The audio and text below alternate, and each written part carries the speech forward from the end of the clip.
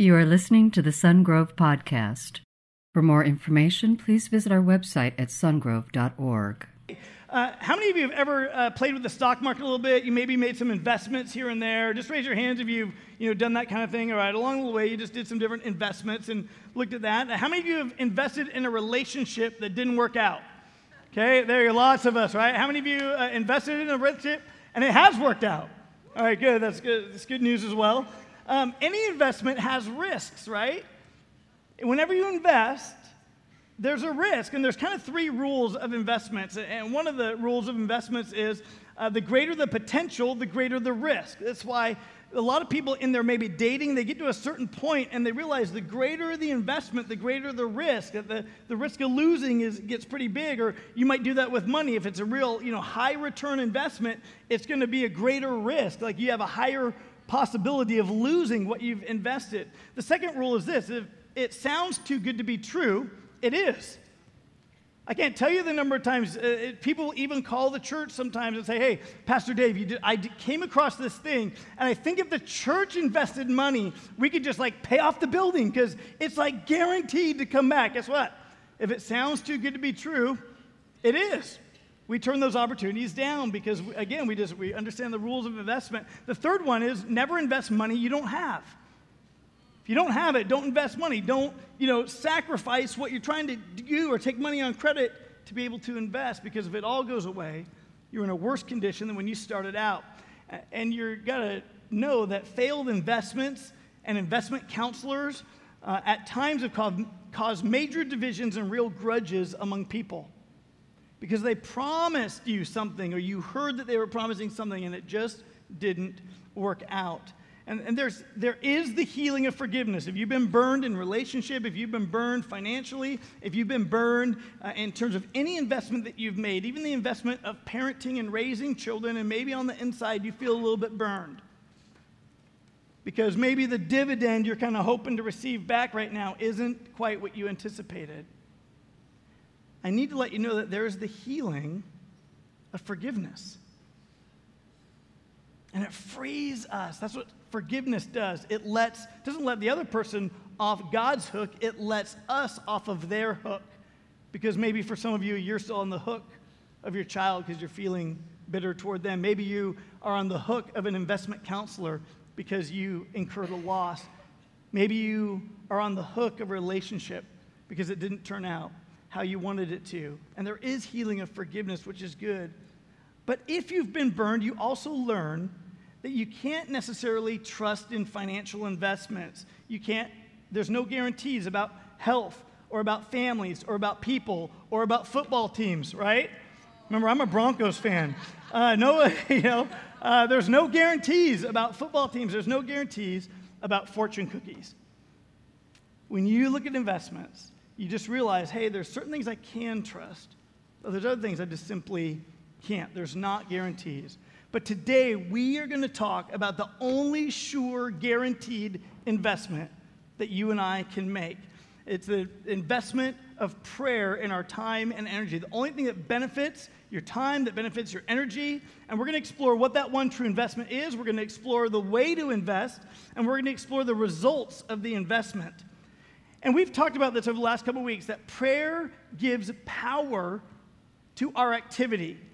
That prayer should precede our activity. That as we pray to God, His power comes along and does in us and changes us and through us what we couldn't do on our own. Prayer is amazing. Our culture is addicted to energy. We're always looking for some sort of power. But for some reason, we in America trust self-reliance over the power of prayer. It becomes easier for us to just be doers than prayers. And yet we would know cognitively in our head, yes, I know that prayer would empower my activity. But oftentimes we turn to prayer as a last resort. We turn to it as the conditions get beyond what seems our control. Then we cry out, God, rescue me. Part of that is human, and God understands that. But part of it is we can just grab this investment truth today, that prayer empowers our activity. The benefits will help us truly keep up with the pace of life. Paul writes to give believers in Thessalonica energy, real power for their time of need. And if you have your Bible, open to 2 Thessalonians chapter 3, beginning with verse 1.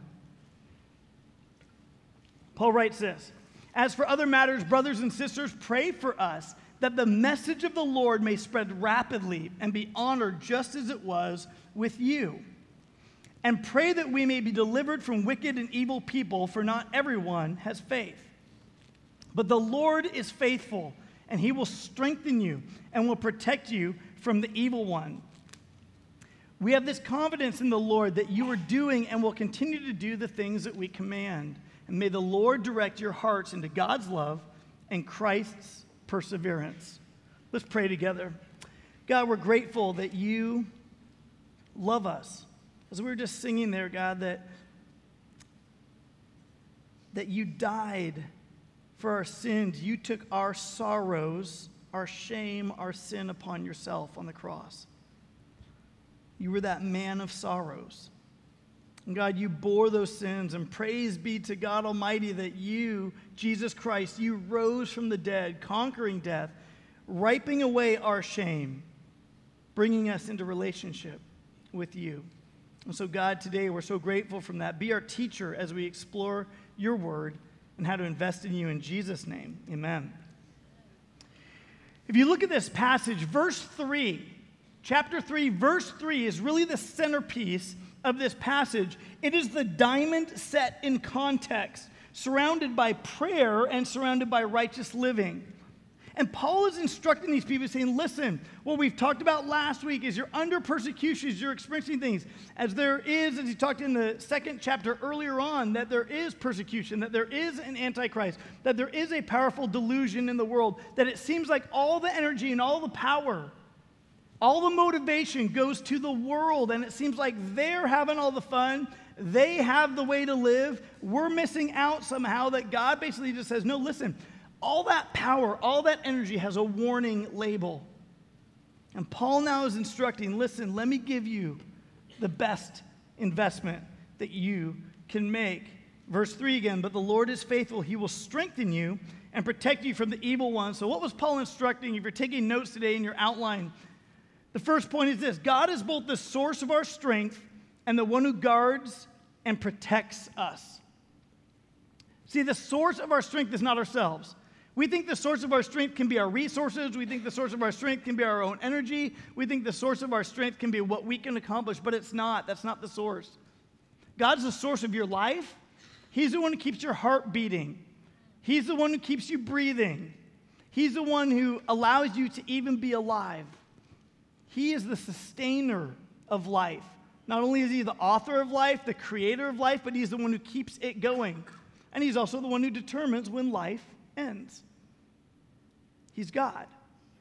He's the source of the strength that you and I need. But there's two words that I want to look at just a little bit. The first one is, he says, listen, the Lord will strengthen you. And the word strengthen means to establish it on the inside. And I want to give you a picture of that for a minute, because what we need is, we're saying, God, we need you to strengthen us. It doesn't mean make us stronger so we don't need you, God. It means do what you already have in yourself, God. We need what's outside of us. We need what is outside of us to come inside and be true inside of us. So, God, we need what's true about you to be birthed inside of us. God, would you give us a gift? Would you plant us on the inside, make true of us what is true about you? Would you strengthen us? It's a source outside of ourselves. And when we come in prayer, that's what we're asking. God, not by my capacity, but by what's true in your nature, your character, your abilities, in who you are, your core. May that become true in me, because it makes that true in the inside. It strengthens me. I need a source outside myself. Secondly, is he will protect. And the term there is phylaxe in Greek. And what it really means in the original languages, it's to guard you like in a military sense, to put a military guard around you to protect you from assault. Now, you got to remember that in this condition, these people related to that. They were saying, listen, we have been persecuted. Paul is currently writing this letter from another city because they were persecuted under fear of assault and had to flee the city. And he's saying, listen, the Lord will strengthen you. The Lord will also protect you from assault. Now, by Paul leaving didn't necessarily protect him from assault elsewhere. It just meant he wasn't going to get assaulted in Thessalonica because he wasn't there. But as he went around and as the message of the Lord continued, Paul was still in danger of being assaulted. So here's a man who would say, God, make what's true about you strengthen in us. And God, put your protection around us. Sometimes God's protection around you means that he protects you to endure the assaults of those who persecute you and respond differently back, not out of the flesh, but out of God's strength. Well, God protects us in many ways. Let's talk about a couple of those ways that God protects us. For example, in James chapter 4, verse 7, it says, submit yourselves then to God, resist the devil, and he will flee from you. That there's this idea there that we can actually out loud resist what the devil wants, and he will flee from us. That's what Jesus did when he was tried and tested and tempted. That when Satan came and tempted him, he responded, he resisted him with the truth of God's word, and the devil flee from him. He couldn't stick around. And that same authority that was true of God is true in you. But how often do you and I utilize God's word to resist the devil, to stand against him? You wake up in the morning and you've had a disturbing dream all night, and you got a choice. I'm going to let that disturbing dream ruin my day, or I'm going to out loud take a stand against it and say, God's going to give me strength for the day. I don't have to believe what was fantasy. You have an experience in your life where you're facing something that's scary, and you're beginning to live out of fear. And every time you face that, you just feel like, I don't have what it takes to face that again because I'm afraid. And you have a choice. I can either stand in faith that God will strengthen me, protect me, or I can choose fear. We have a choice. We can do that out loud. And there's a dual-fold-sided thing here. In James, he's saying, listen, don't get in fights and quarrels in chapter 4. He's saying in context, don't get in fights and quarrels where you just try to get what you want. He's saying submit yourselves to God. So he's saying, in other words, we're going to put ourselves under God's authority, under God's power, trying to say, God, I'm not going to do life my way. I'm not going to respond my ways anymore. I'm going to respond your way. I'm going to submit myself to you, and now I'm going to resist the devil. See, when I do it in my own power, it's not going to last. But he teaches us to be protected. Resist the devil. He will flee from you. God also protects us by bringing deliverance through prayer. Philippians 1:19, Paul writes, for I know that through your prayers and God's provision of the Spirit of Jesus Christ, what has happened to me will turn out for my deliverance.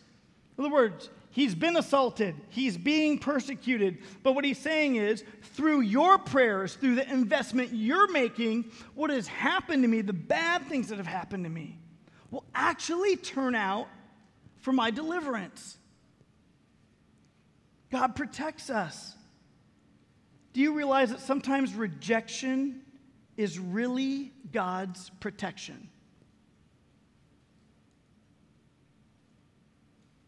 Sometimes you got rejected from a school you wanted to go to, or you got rejected in a relationship, or you got rejected from a promotion, or you got rejected in one way or another. Maybe you're bitter about that. But sometimes rejection is really God's protection on your life. You don't know where your life would have gone, the people you would have interacted with, where the path of your life would go, but he does. And he wants you to understand that as bad as it feels right now, sometimes rejection is really my protection. And so what are you going to do? You're going to submit yourselves to that? Are you going to put yourself under the shadow of my wings? It's that picture of a mama bird gathering the babies around and being like, I will defend you, to the death. Are you willing to put yourself under that? Or are you going to accuse me and be bitter toward me that life didn't work out, or the investment you made didn't work out how you wanted it to? We can flee to him. He teaches us that we, through prayer, can be delivered. So what do? Paul has been instructing that God is both the source of our strength, the one who guards and protects, but also that we are to trust in the Lord because he is faithful.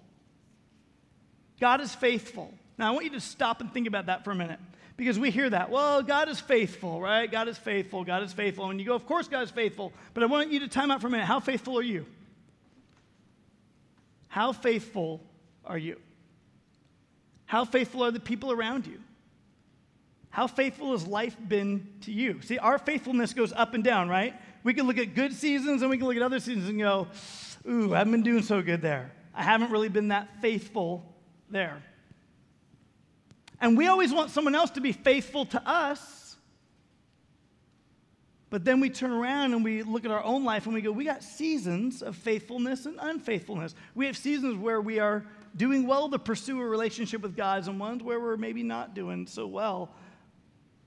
We have seasons where we are full of prayer and coming before the Lord, and prayer is empowering our activity and is preceding our activity. And other times, seasons in your life when you go, I've been walking through a season where I've been prayerless.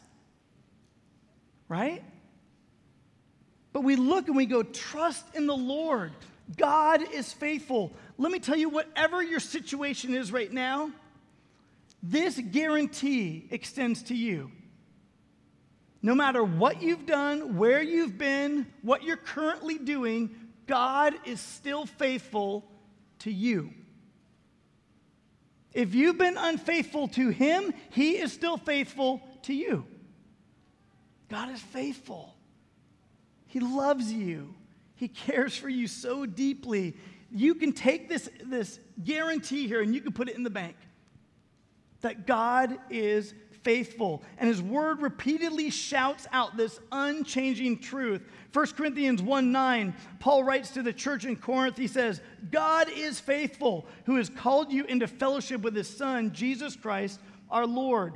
Time and again in Scripture, it talks about the faithfulness of God. It's part of his DNA, if you will. It's part of his character. It's one of his attributes. It's part of what describes him. You could call God faithful as his first name, and it would be just as true as his name. He is faithful. So this week, when temptation comes along or real tribulation hits you or your family, trust in God. He is faithful. See, unlike other investments, God is not frustrating. God is not disappointing. Life is frustrating. Even the most successful life has its share of frustrations. People are disappointing, aren't they?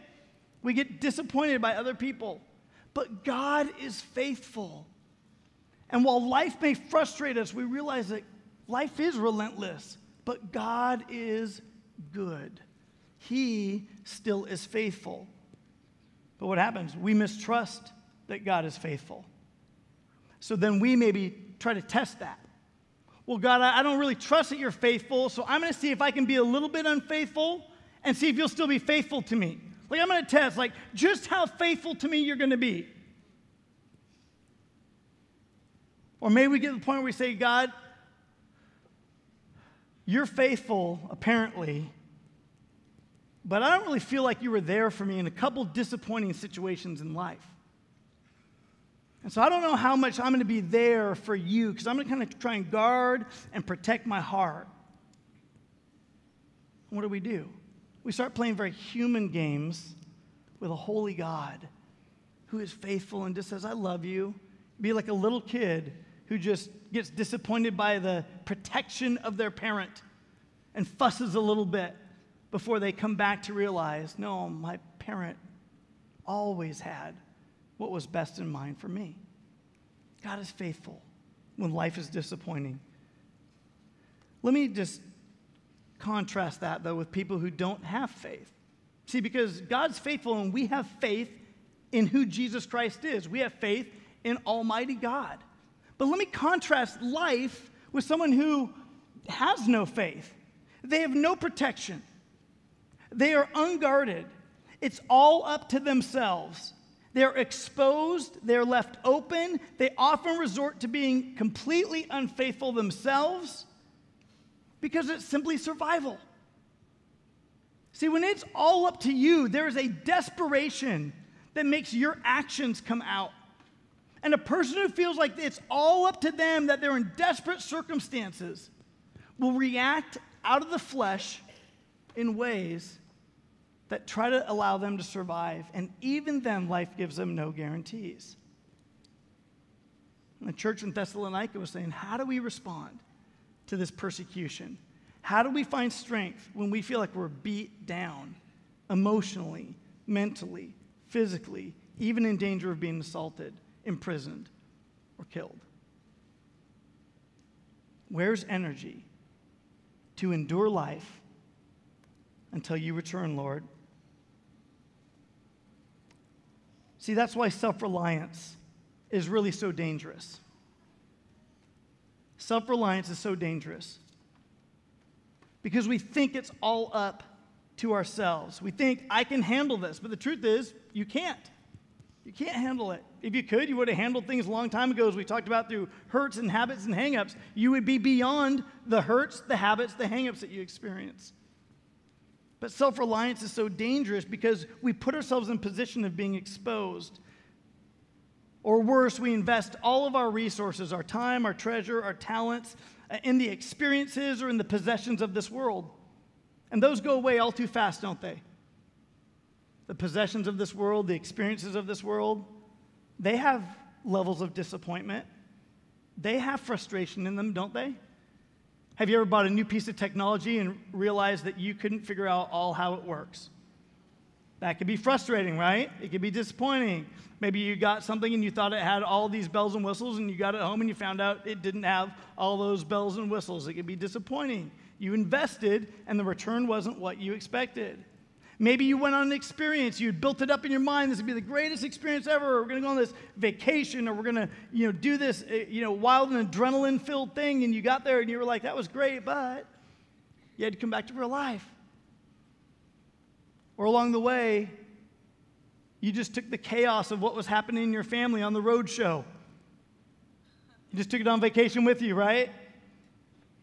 You're just the traveling road show of what was going on already at home. It didn't really give you the escape maybe you were looking for. It's got disappointment. It's got frustration. Self-reliance is dangerous because it says, God, I'm going to put my trust and my ability and my faithfulness on myself and not on you. And we step away from the Lord. But guess what? He loves you. And like a good father, a great parent, a good counselor, He's going to say, I remain unchanged in how I feel about you. I love you, and I'm going to keep drawing you to myself. See, the good news, though, is when we don't just try to survive, when we don't just try to be self-reliant, but we say, God, I'm going to invest. I'm going to invest in you. I'm going to invest in your kingdom. I'm going to take time off of work. I'm going to go invest in students at Hume Lake, and I'm going to experience that. Or I'm going to invest my time, my treasure, my talents, serving with people I love, and nothing's more fun than that. And I'm going to invest getting up early on Sunday mornings to help out, as some of these people I was talking to this morning do on a regular basis. That investment has a return, that you're investing in God's kingdom. When we get on our knees and we pray and come before the Lord, He gives His power. That investment pays a dividend to us, and it empowers our activity and does more than we could ask or imagine on our own. The good news is when you and I invest in His eternal kingdom, we get a dividend in this life and heavenly reward. This life and the next. A guaranteed investment that will never perish, spoil, or fade as we're gathered together with the Lord in eternity. That's good news, that we actually can do stuff in this life that makes an investment in the future. So not only is God the source of our strength and the one who guards and protects us, not only do we trust in the Lord because He is faithful, but number 3, we invest in God through prayer. What's the investment that we're going to talk about making today? One of the ways to invest in God is through prayer. Why? Because prayer gives power to our activity.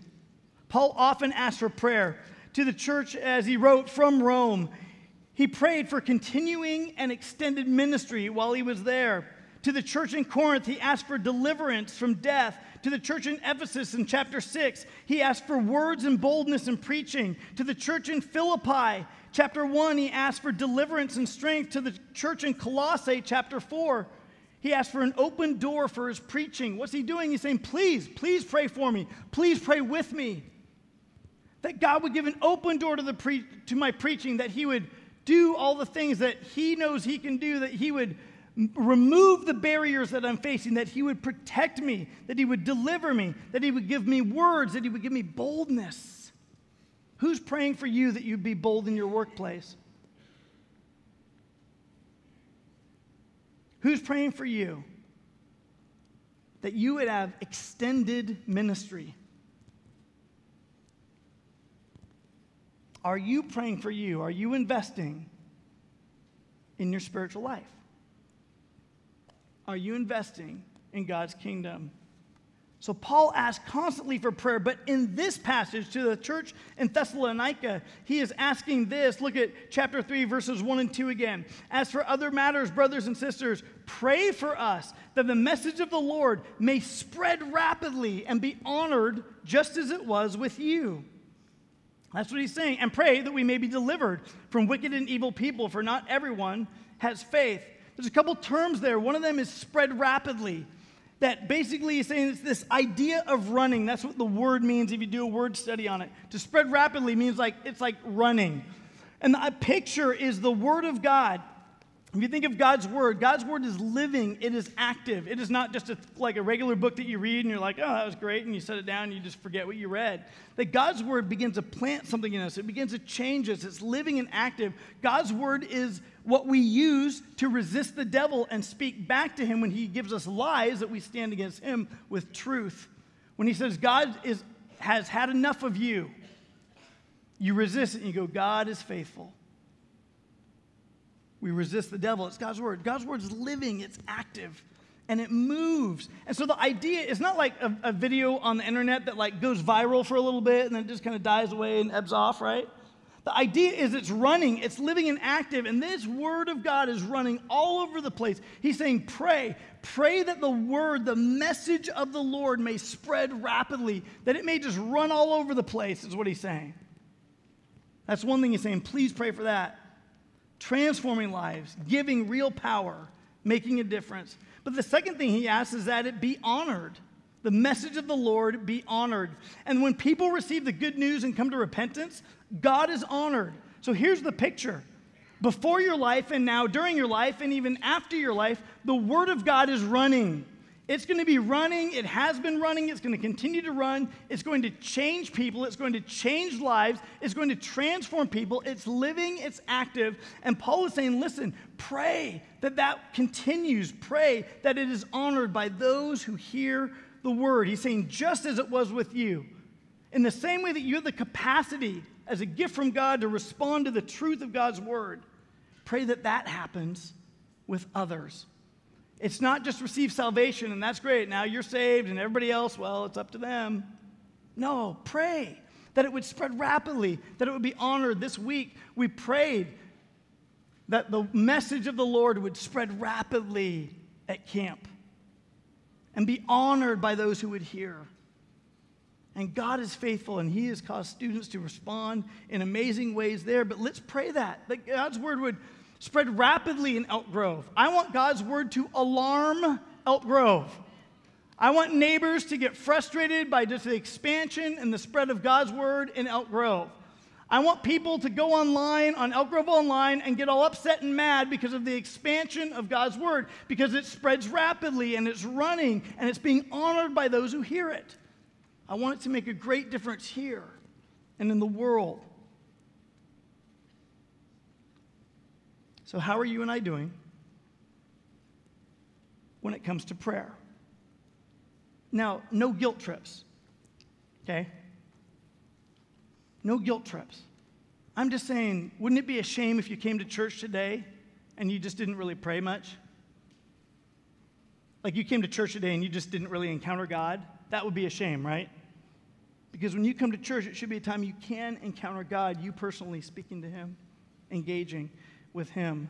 Today, I want you and I to have fresh motive and resolve to utilize and benefit from this spiritual investment and spiritual firepower in our lives. We get to the end. 2 Thessalonians chapter 3, verses 4 and 5, we have confidence in the Lord that you are doing and will continue to do the things we command.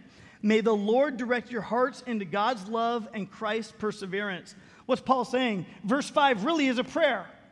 When he says may, he's praying. He's saying, may the Lord, here's my prayer, may the Lord direct your hearts into God's love and Christ's perseverance.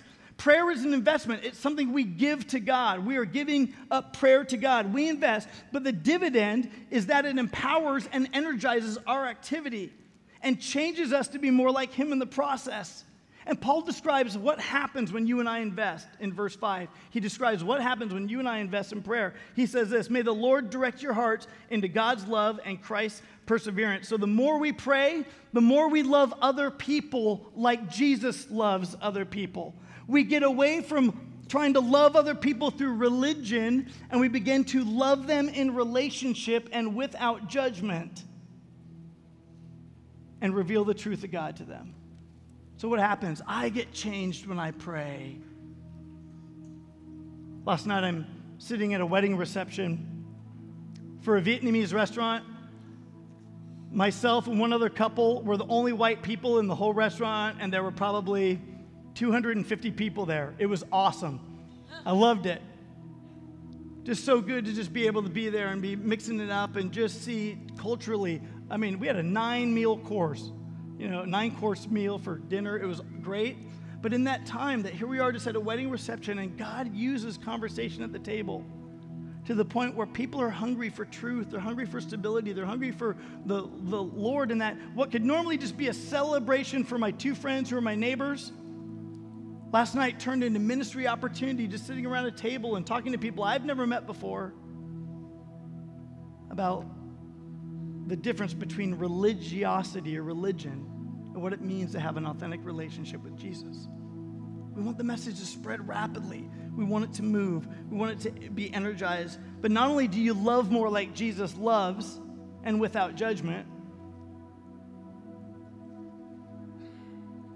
but you persevere until your life is finished, like Jesus did with the cross. What does he say?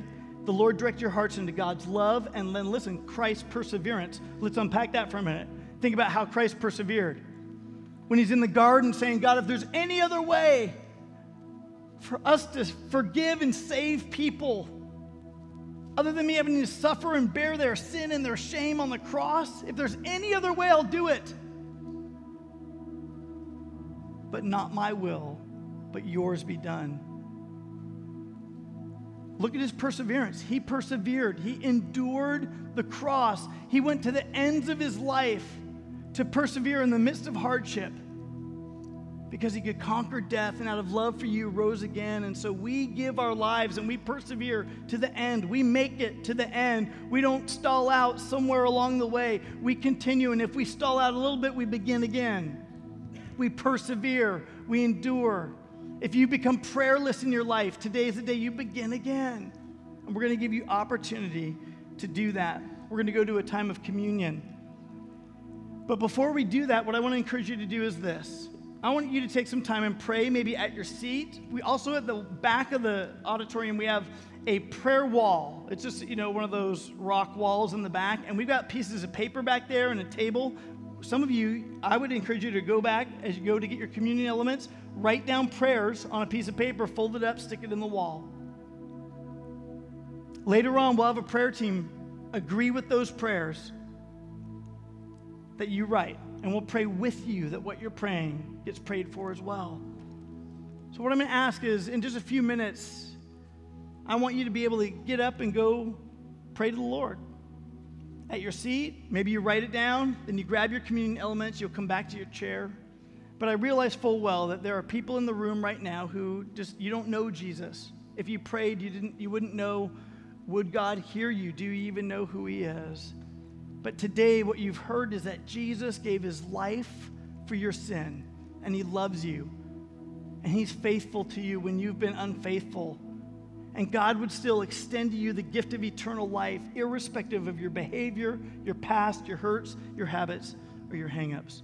And if today you'd like to say yes to Jesus, then I'm going to ask as we go to a time of prayer where your head is bowed, your eyes are closed, just you're not disturbing anybody around you, thinking about your own life. If today you'd like to say yes to Jesus, then simply pray a prayer like this after me. Jesus, today I say yes to you.